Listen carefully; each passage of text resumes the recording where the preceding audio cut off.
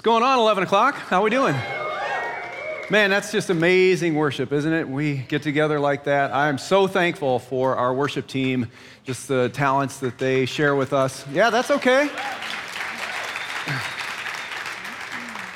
My name is Gregg Sowards. This is my wife, Tammy.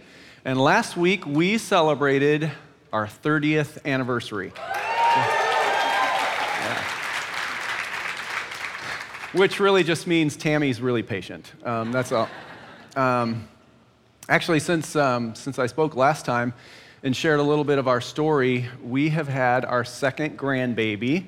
So we're kind of killing it as grandparents. I'm really looking forward to just this service. This whole weekend has been amazing. What David and Michelle shared last week, I was so grateful for. They spoke about authority and influence and whose authority we're under and the commitment that we have to Jesus Christ when we are under his authority. Had a lot of things resonate with me, and I hope you did too. They spoke about some really practical things, gave us some great takeaways, and we hope to do that in this service as well, just give you something that you can put into practice right away. We're not going to give you anything probably brand new. Most everything that we'll share with you today, you've maybe heard before, but we need to put those things into practice. Are you with me? All right. Okay, so here we go. Family is so important to us. I'm really passionate about my family. We have 3 kids, Kelsey, Tyler, and Chad. They're 28, 26, and 24 now, and our last one to get married will be happening in October. And so they're all building their own families and kind of making their own traditions and kind of going that direction. So that kind of changes our roles. We're moving from the role of parenting into grandparenting. And being a grandma is really the very, very best thing that ever has happened to me. Yes. When my daughter was pregnant and I would tell people, I'm about to be a grandma, and grandparents would say to me, oh, it's the greatest thing. You're just going to love it. It's amazing. And I was like, yeah, I'm sure it is. But let me tell you, it is amazing. It is the most wonderful thing and just a really amazing gift from God. I'm super excited about this new season that we're moving into. So as your kids grow, your role as their parent changes, but you still are always their parent, and they still always need your ear and your guidance and your instruction and your prayer. And as old as I am, and I'm not going to share that number with you all today, I still call my mom. She's a wonderful, godly woman, and she gives me advice, and she gives, I glean from her knowledge and her wisdom, and every once in a while I still need a recipe or something from her, so I'm really thankful that she still pours into my life as well. And I really love the age that our kids are now. They're all adults, and we have amazing, interesting, thought-provoking conversations with them. And we've worked hard, all of us, to kind of cultivate an environment where they have the freedom to share their hearts, and we have the freedom to share ours. And sometimes we disagree or don't exactly see everything the same, but we respect each other, and we have a real open relationship, and we do a lot of sharing, and I absolutely love that about my kids right now. I'm still the one they call in a crisis. Mostly Kelsey calls me in a crisis. She's got 2 babies now, 20-month-old and a 2.5-week-old. And I get the calls often, Mom, what do I do with this? And what do you think of that? And we had a terrible night last night, and I think the baby's got gas. I don't really know what to do. And my son-in-law said, how do you raise 2 kids at one time? How is that even possible? So they're kind of navigating that, and it's been really fun to watch them in that role. When Kelsey was going to become a mom last year, she said to me, Mom, I think we should get a tattoo together. And I said, why? What? And she said, well, it would signify the beautiful gift of being a mom together with you, or we're moms now together. And it would also remind us of where we'd come for in the last few years ago, Kelsey and I went through a really dark time in our relationship. Our relationship was completely broken, and it was sad, and it was heartbreaking. And thank God, he has restored us. He has brought us back around. He has made our relationship more whole and more beautiful than I ever could have thought that he could do, and more beautiful than it ever was before. And so when she said that our tattoo would represent that as well, I was like, okay, I'll put a tattoo anywhere of anything that you want to because it just would speak so much truth to me. So we both share a tattoo on this spot on our arm, and it's just a reminder to me every time I look at it of God's faithfulness and his goodness and his restoration and the way that he wants to redeem our relationships and our lives. So I've been excited to hear these teachings throughout this series the last few weeks on the family because I told you I'm super passionate about our family. I love what Corey shared a couple of weeks ago about the individual roles of the family that God designed, like, the husband, the wife, the kids, the aunts, uncles, grandparents, all of these roles. He purposed for each of us to fulfill the role that he put us in. And if you haven't watched that message or you weren't here to hear it, you can still go online, and I would encourage you. It has a lot of good things in there for young to old alike. It was very, very good. So here we go. I think we can all agree that the family has so much going against it culturally nowadays.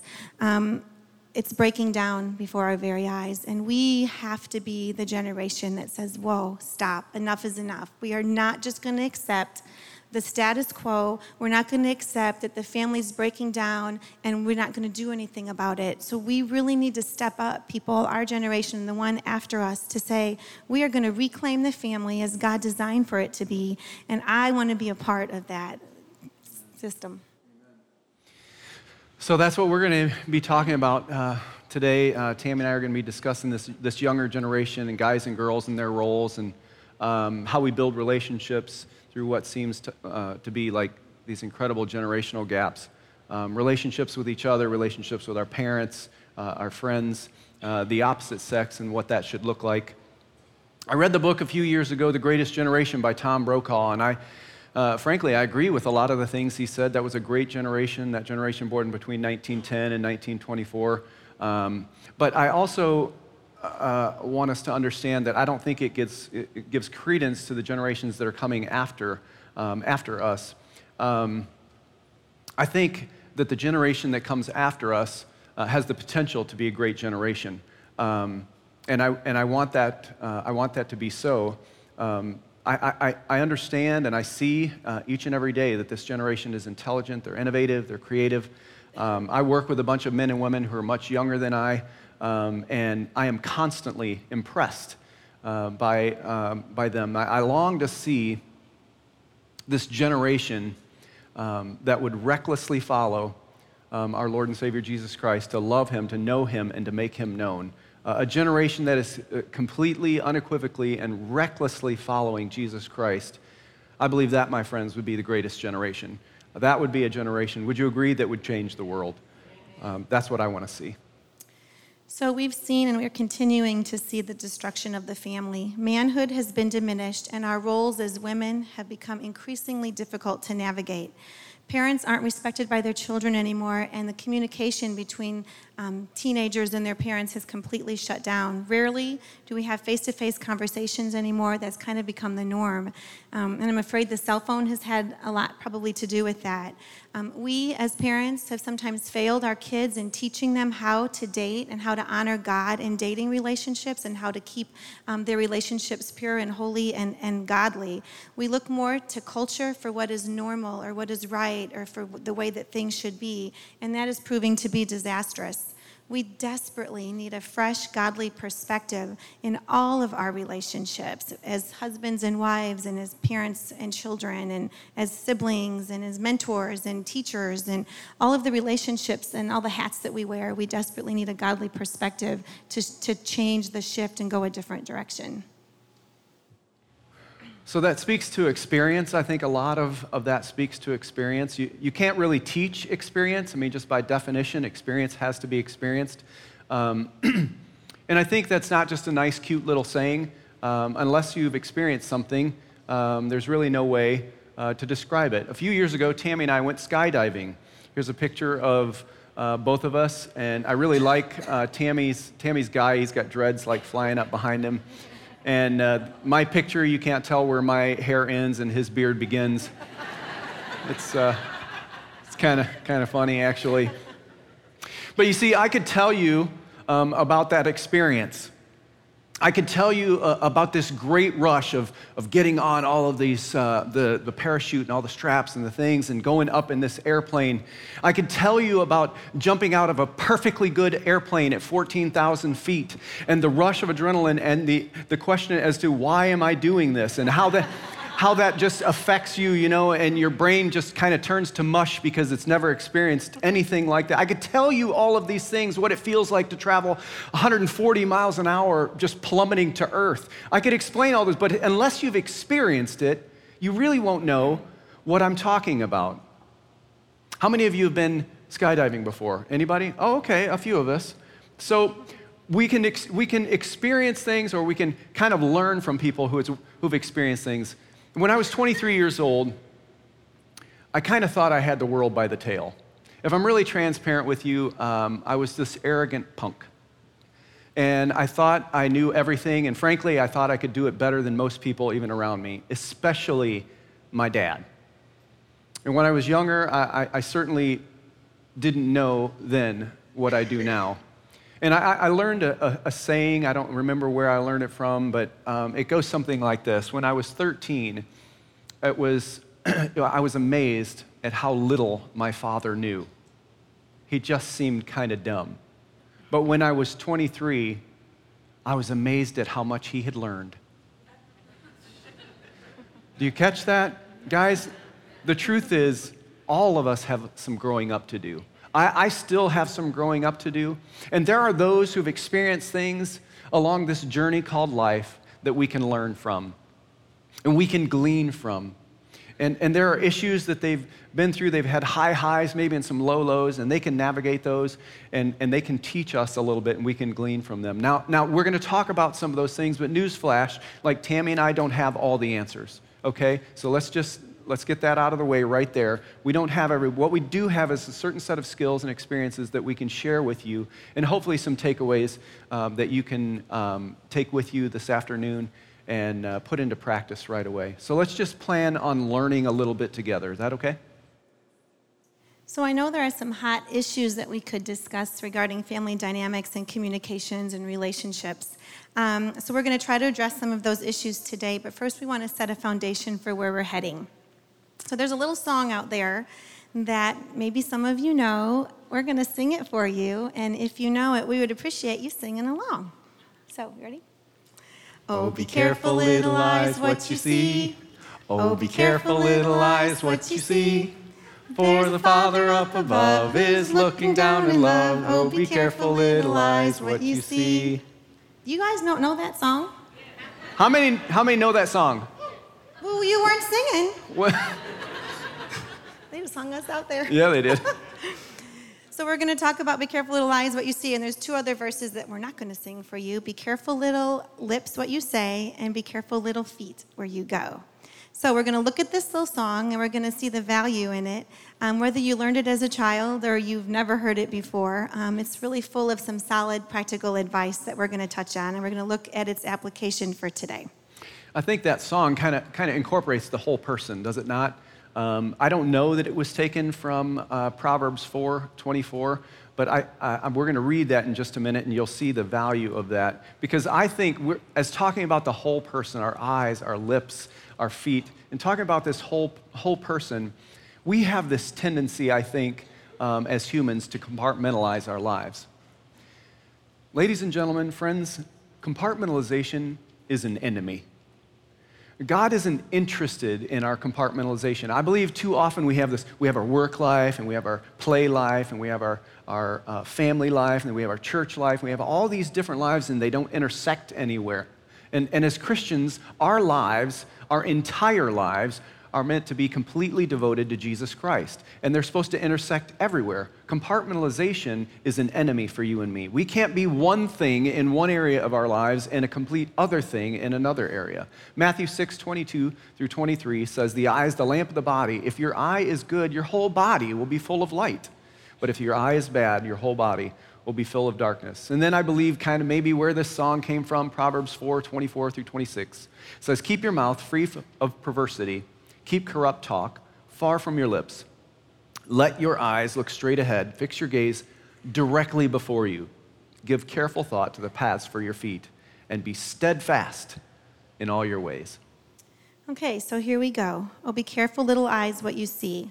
Hebrews 12:1-2 says, "Therefore, since we are surrounded by such a great cloud of witnesses, let us throw off everything that hinders and the sin that so easily entangles, and let us run with perseverance the race marked out for us, fixing our eyes on Jesus, the author and perfecter of our faith.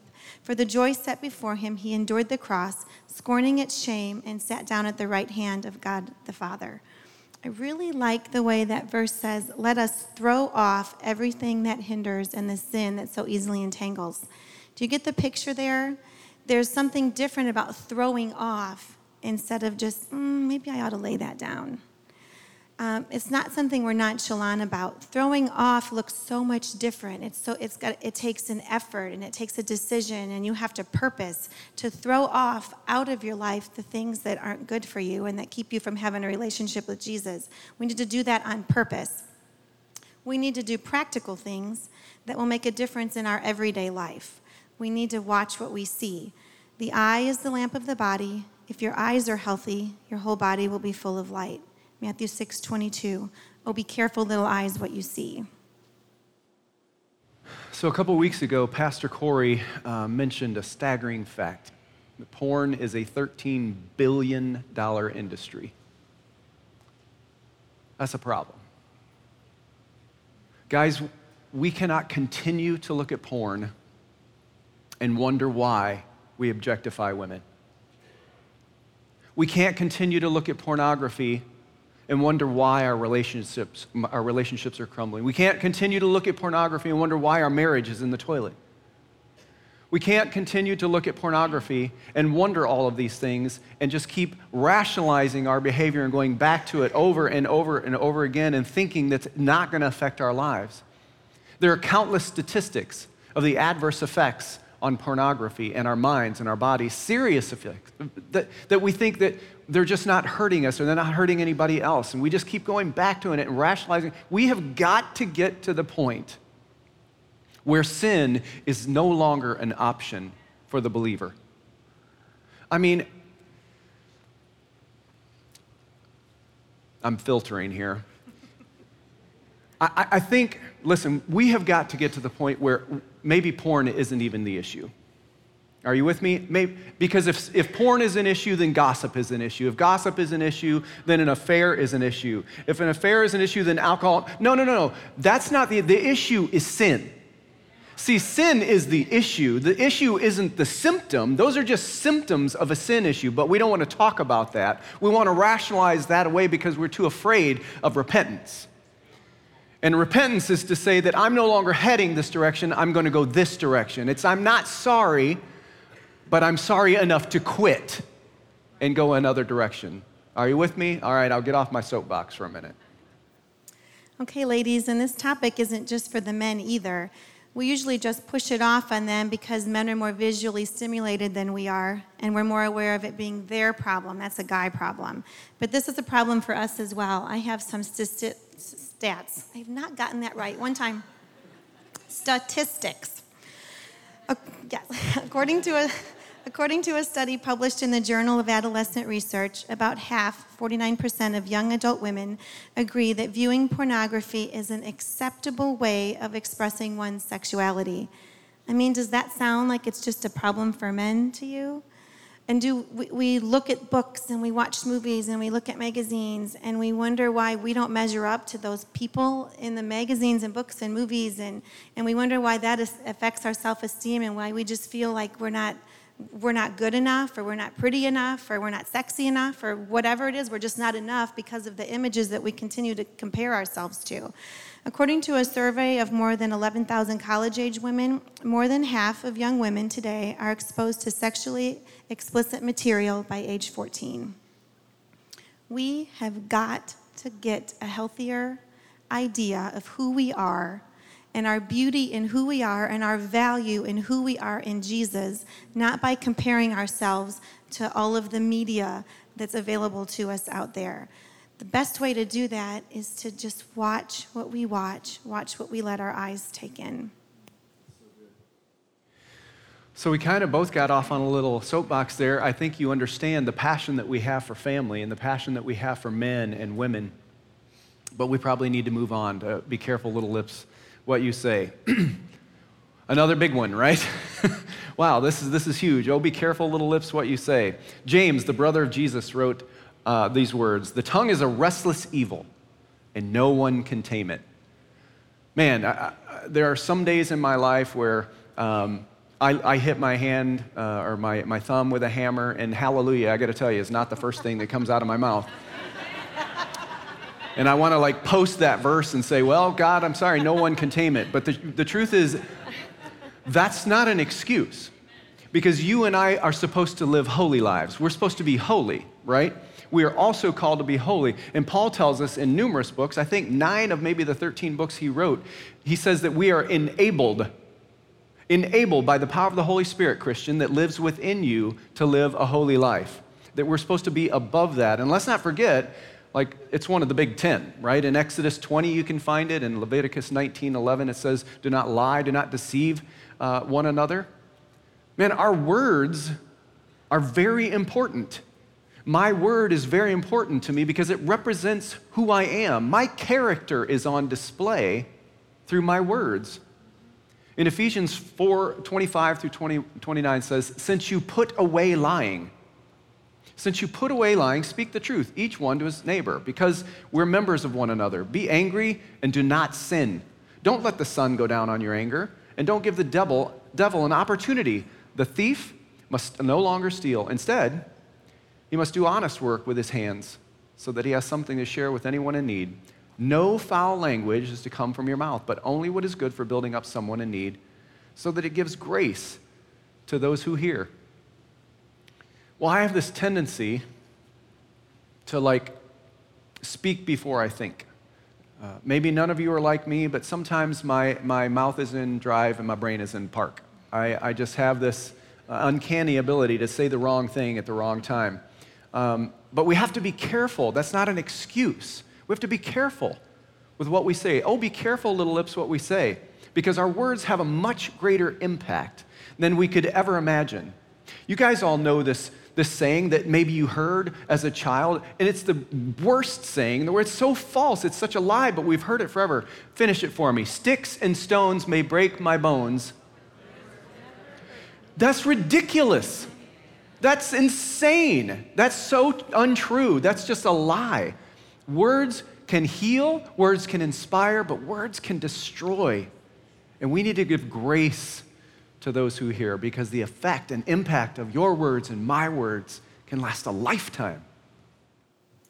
So we already told you that we raised 3 kids. We made it through the teenage years. They were good years, actually. And we opened our home on Sunday nights to a lot of kids, 50 or 60 probably over the years that we did a group with, and just kind of tried to pour into them. And we learned a lot from those kids. And one thing that it really stands out in my mind is that we learned that kids that age, high schoolers, want to be brutally honest, and they will tell you anything if you have cultivated a space for them to do so and to feel free and open to share what's really going on in their lives and in their hearts. And so early on, we made a pact with each other to never look shocked by what our kids told us or what other kids would tell us. You know, like that deodorant commercial, never let them see you sweat. That just came back in my mind. But we never wanted to let them see us be shocked. So we would listen and we would just keep a stone face or whatever. And then when we would get to bed later that night, we would be like, oh my gosh,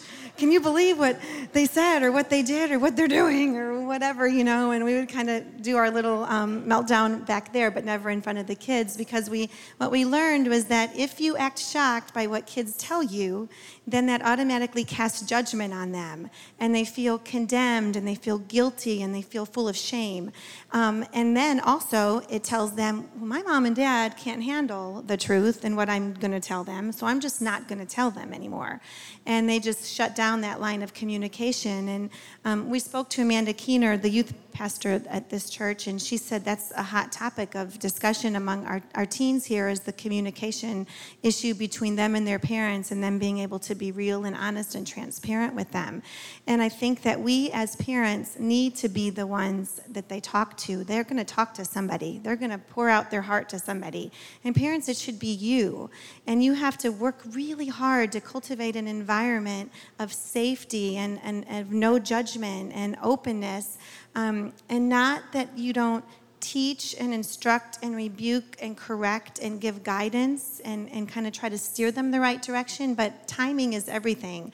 If you start right in with trying to correct them, they shut down, and you need to really pray about what you need to say to them and ask the Lord for discernment and wisdom and timing and help me, God, to know what to say to this kid, at the right time and in the right place with the right words. And God will do that. So I think that's all I have to say there. Oh, seriously? Yeah.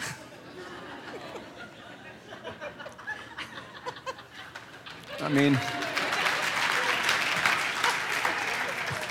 I don't know how it got curled up there. It was bugging me. See? I mean, let's just be real, right? Can we just be real? Man, that doesn't come easy, though, does it? What Tammy was just talking about, that doesn't come easy. We have to create that space to make that happen.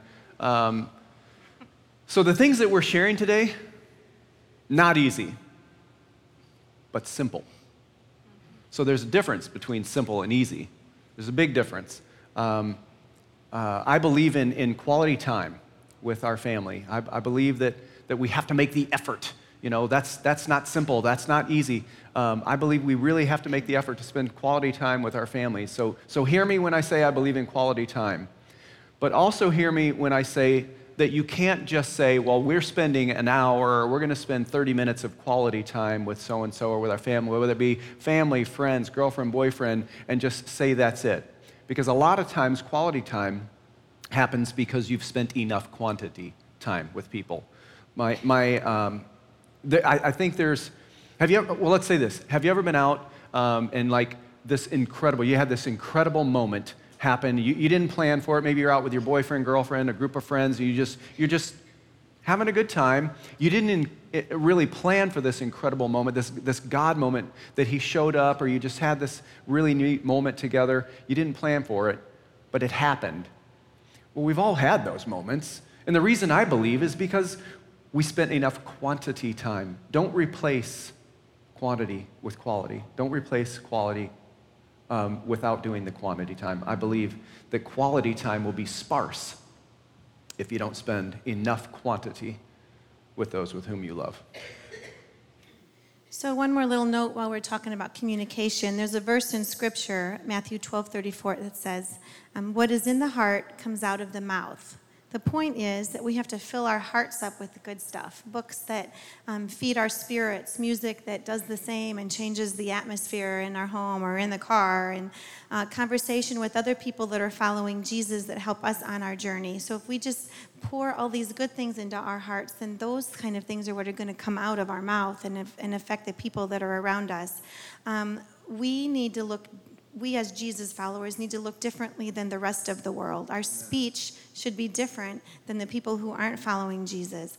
As we mentioned before, we had a lot of high school students in and out of our home over the years, and a lot of them came from a home that had parents that didn't know Jesus and didn't have a relationship with him, and we would encourage those kids that they could influence those parents through their actions and reactions and their attitudes.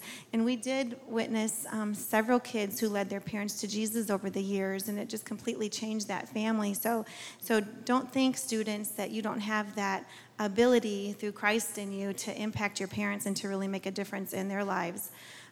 As we continue on our journey with Jesus, we should grow, and we should begin to look more like him and to talk more like him and to act more like him, so that the people who don't yet know Jesus can see him in our lives.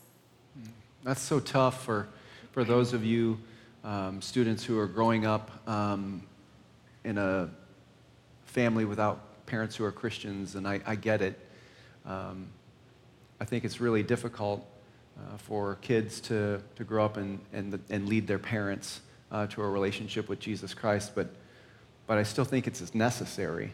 I still think it's an imperative, and I highly respect people, young students who are trying to do that. But if you need someone in your life, listen, if your father or mother, they don't know Jesus and they're not following him the way that they should, then reach out to an older person. Man, reach out to somebody. Get somebody to disciple you. Get somebody to mentor you. Get somebody to meet with, that you can really glean information from. Corey said it just a couple of weeks ago. Young people need to be quiet and listen to those of us who are old. Actually, he actually said, young people, you need to shut up long enough, that you would listen to somebody from an older generation. And I think that's really, really important. That we need to glean from someone who has more experience than we do. Kind of like me. Maybe you're like me. When I was 23 years old, you think you have the world by the tail. And listen, let me just tell you, you don't. You don't have the world by the tail, and you don't know everything, and you could actually learn some things from somebody who's been down this road a lot longer than you have. And actually, while I'm at it, I don't want to just rail on the younger generation. Older guys, hear me. Get out of your comfort zone and reach into the life or lives of someone younger than you. Make the time or effort, take the time, do whatever you have to do to meet with somebody, a cup of coffee, and just interact and get into the life of someone who's younger than you. They are not the enemy. They need you. So take time out of your schedule and make the effort. We need each other. That's why God created us for community. And the same goes for young women as well. One last thing, I guess, before we move on to this next area, I'll let you in on a little secret. If you don't know this already, young people, your parents are really not out to ruin your lives. We really aren't. I know sometimes it looks like we are, but we really just want what's best for you. I mean, we really do. And I understand this communication issue, the thing we're talking about, be careful, little lips, what you. I understand it's difficult. And I understand that because of the generational gap, there's, communication issues. But why don't we just this weekend put to rest the fact that we are for each other. Okay, just let that be the underlying tone of your conversation with your parents. And parents, let that be the underlying tone with you, between your kids as well, that you're for them. Parents, speak life into your kids. Speak truth into your kids every day. Yes, instruct them, discipline them. For heaven's sakes, set boundaries for them. And maintain them. They want them. Tammy mentioned earlier that we have the Lord sets boundaries for us in pleasant places. Those are really, really great things. You can't tell your kids every day that they're never going to amount to anything and expect them to be excellent, or expect them to excel at anything. We can't do that. Our words have too much meaning. They have too much effect. Students, you have to be willing to listen. You have to be willing to accept it. Proverbs 12:18 says, the words of the reckless pierce like swords, but the tongue of the wise brings healing. It's so hard, but we have to be careful what comes out of our mouths. All righty then. So we've covered be careful little eyes what you see and be careful little lips what you say. So now we're going to move to be careful little feet where you go. Proverbs 8:20 says, I walk in the way of righteousness along the paths of justice. And 1 Corinthians 9:24 says, do you not know that in a race all the runners run, but only one receives the prize? Run in such a way as to take the prize. You see, both of these scriptures come from a place of intention, walking in the way of righteousness and running the race. Sometimes we find ourselves in situations of compromise and wonder how we got there. How did we end up in this spot? And we set up boundaries for ourselves, and we think that we're going to not go that direction, and we end up in that direction. I don't know if all of you can relate to that, but I certainly can. For example, I'm a chocolate lover. I'm a serious chocolate lover. And thankfully, I don't have an allergy to it. But if I did have an allergy to it, to the point that it would kill me, then I should stay away from chocolate. That's just an obvious thing. But what if even though I had an allergy to it, I decided to sneak into the chocolate shop once in a while and buy a little bit and nibble on it a little bit. And I began to hide a little stash in my car and hide a little stash at home, and I kind of started to sneak around with it. I started nibbling and nibbling and nibbling on it, and all my people in my life knew that I should stay away from chocolate because it's going to kill me.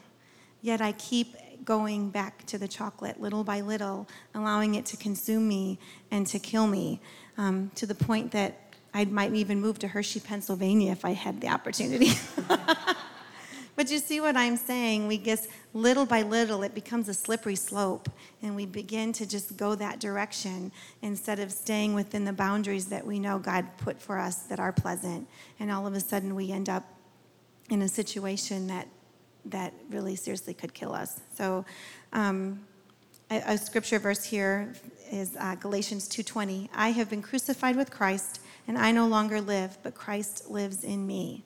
So I no longer live for my desires, but I live for what he has planned for me, because his plans are far greater than mine ever would have been. We've been married a long time, and we started out on a path, the direction we thought we wanted to go, and had our dreams and our desires and our goals, and asked God to be part of all of those things, and we went forward. And over the years, as we followed the Lord, we found his plans were so much different and so much bigger and so much more wonderful than what we had dreamed for ourselves. And he's true to his word. He promises us in his word that his plans for us are to give us a beautiful, bright future, and not to bring us harm. And so we just have to rest in that God will not lead us where he doesn't want us to go. Amen. So there's a story in Genesis 39 of a man named Joseph. He was cornered by a woman who was literally throwing herself at him. She grabs him by the coat, and she says, "Come have sex with me." And this guy leaves his coat, just kind of comes out of it, leaves his coat, and runs out of there. If you are in a dating relationship, or you're in a spot where Tammy just talked about, you put yourself in a situation where failure is probable, listen to me. Sometimes you just have to run. Sometimes you just got to get out of there. Even though there are times, even though maybe you're being careful like Joseph was, he found himself in a terrible situation, so he ran. Guys, you just got to run, because God has such a great plan for us. And young people, there's a big return, maybe to some of us who are older. I'm noticing there's this big return to this courting, dating, courting. I don't care what you call it. It doesn't matter to me. But here's what I do know. This directive that we have to be holy is for all of us. We have a directive to be holy in our relationships.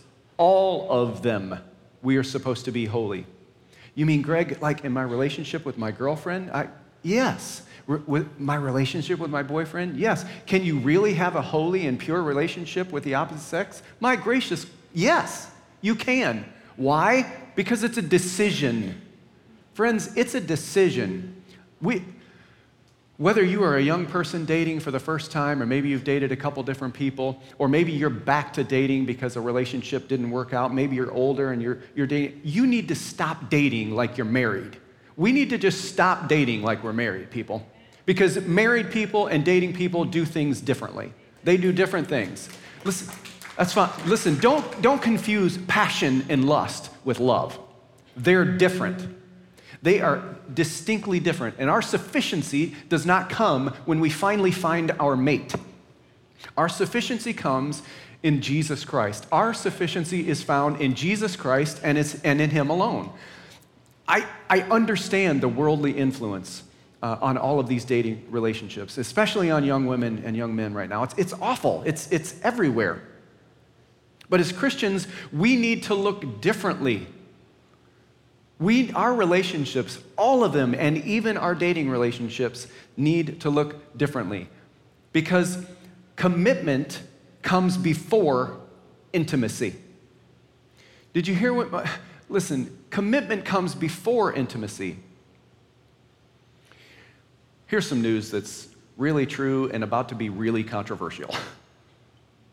Your mom was right. Now, yeah, moms out there, I should have got this like eruption of applause.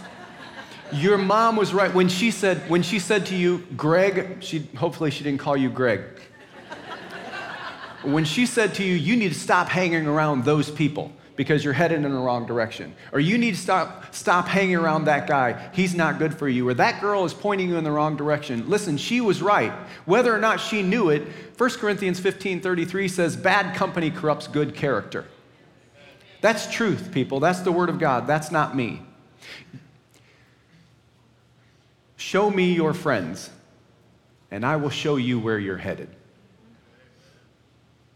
My small group was talking about this just this last week. We need to look around with at those with whom we associate because we're about to end up just like them. Like Tammy was saying with the chocolate analogy, guys, we cannot dabble in sin and it not affect us. Not going to happen. Stop fooling yourself and understand if you're dabbling in sin, it's going to affect you. It's going to have a really, really adverse, and it will leave scars that will heal, but they will always be there. They will always be there. There's no such thing as just dabbling in sin. See, that's the catch. We're either in sin or we're not. And we need to live above sin and be careful with whom we spend our time, because those with whom you spend the most amount of your time will have the greatest impact on your life. And here's the thing, honestly, with dating relationships, I've been in the ministry a long time. I've done tons of marriages, tons of premarital counseling, and I have never, ever had a couple come into my office and say, Greg, we just want to meet with you, get some premarital counseling, and get married, and just see how it works out. In a year, if I still like him or I still like her, we'll stay together. If not, I'll just find somebody new. Never had that happen before. Many of you are thinking, well, of course not. That's ridiculous. But that's exactly what happens 50% of the time. See, the divorce rate for secular people is really no different than for Christian people. So it happens all the time. And I can remember when divorce was somewhat of a scandal, and nowadays it's not that big a deal. But listen, before you go running, kicking, and screaming out of here because Greg said, hey, divorce was a scandal, I know God can redeem anything.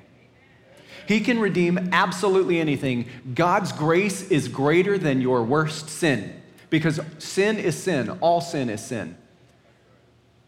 But I believe that we've stepped into some of these relationships. Most times we get in them with an exit strategy. My goodness, what are we doing? Well, just in case this doesn't work out, I have this exit strategy. Guys, listen to me. Not just young people, all guys. Every guy and every gal, love is a decision. It is not something you fall into, therefore it cannot be something you fall out of. You don't look back on this relationship, 6 or 8 or 12 months into it and go, oh my goodness, I don't know what happened. I must have fallen in love with you. That's ridiculous. You don't fall in love, you don't fall out of love. Stop using that language. We love because we make a decision to love. Each and every day, we decide to love this person a little bit more than we loved them the day before.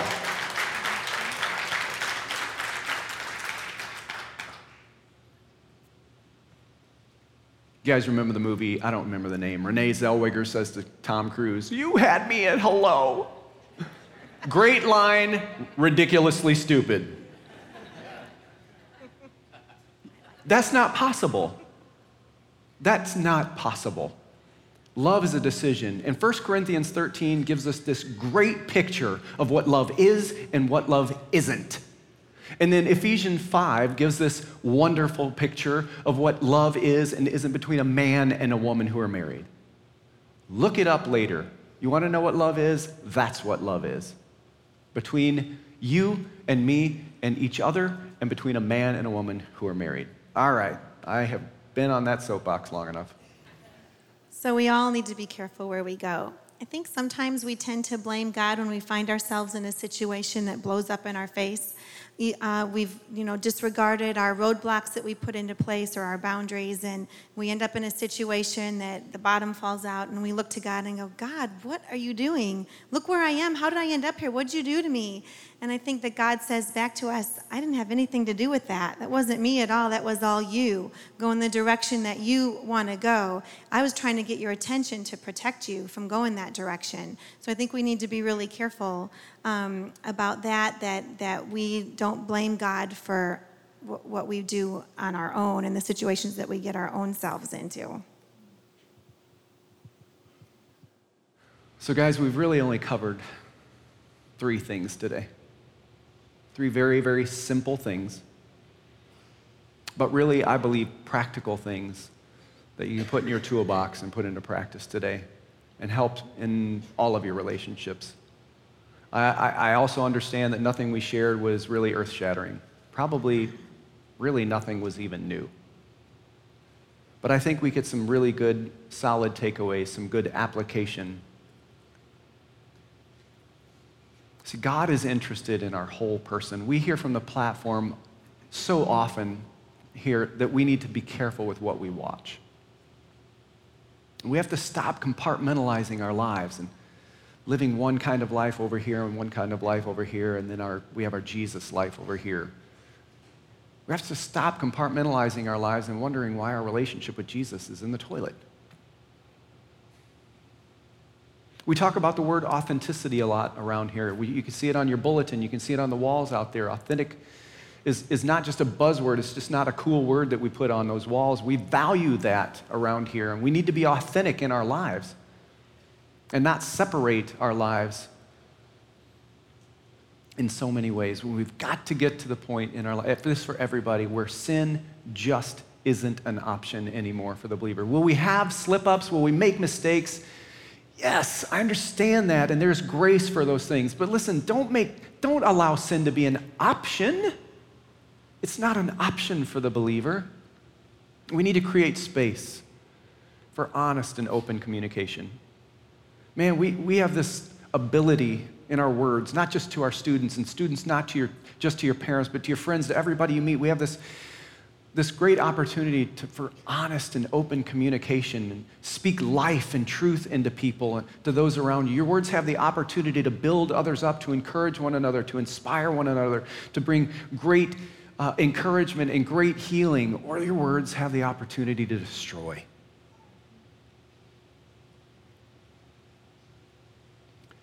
And then following Jesus is intentional. Man, it's kind of like love is a decision, right? Love is a decision, and following Jesus is a decision. We can't continue to put ourselves in compromising situations and cry out to God to save us, or worse yet, blame Him for the situation in which we find ourselves. We need to watch where we go. Now, some things specifically to the younger generation, or those of you who are maybe dating again. Don't adapt to the world's standards. That's disastrous. Let's set a new standard what dating should look like in holiness and in purity. Commitment comes before intimacy. And young people, honor your parents. Man, there is a way to honor your parents and not believe what they believe. It's tough to navigate, I'll give you that, but you can do it. They really want what's best for you. And Paul said to Timothy, he called him his son in the faith. Does that sound like a mentorship to you? Does that sound like somebody who's discipling someone younger? Paul said to Timothy, set an example in speech and conduct and love and faith and in purity. That's for you and me today. Not just for young people, that's for all of us. We need to set an example by the way we live our lives in speech and conduct, in love and faith and in purity. We are so passionate about the family. And I'm so passionate about men being men and taking their right roles in their leadership in the family and creating spiritual leadership and being the head of the home as Christ is the head of the church, of which He is the Savior. And men loving their wives as Christ loved the church and gave Himself up for her. I long that our relationships would reflect the glory of God. Would you bow your heads with me?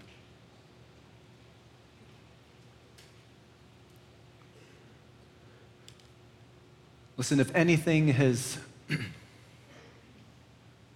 just resonated with you this morning, there will be people on both sides of this stage up front, on my right and on my left. This is a prayer team. These people love to pray with others. Would you allow them to rejoice with you if things are going well, or to cry out to God with you if things aren't going so well? Man, they would love nothing more than to just pray with you. Or if you are rejoicing this morning, or if you're broken this morning, if there's someone you need to pray for, or maybe it's you, come let them pray for you.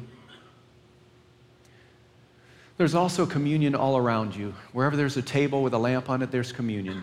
Listen, if you are a follower of Jesus Christ, that's all we believe it requires to take communion. If you are a follower of Jesus Christ, you have a relationship with him, feel free to take communion. Stop just for a moment before you leave this place and remember and reflect on what God has done for you.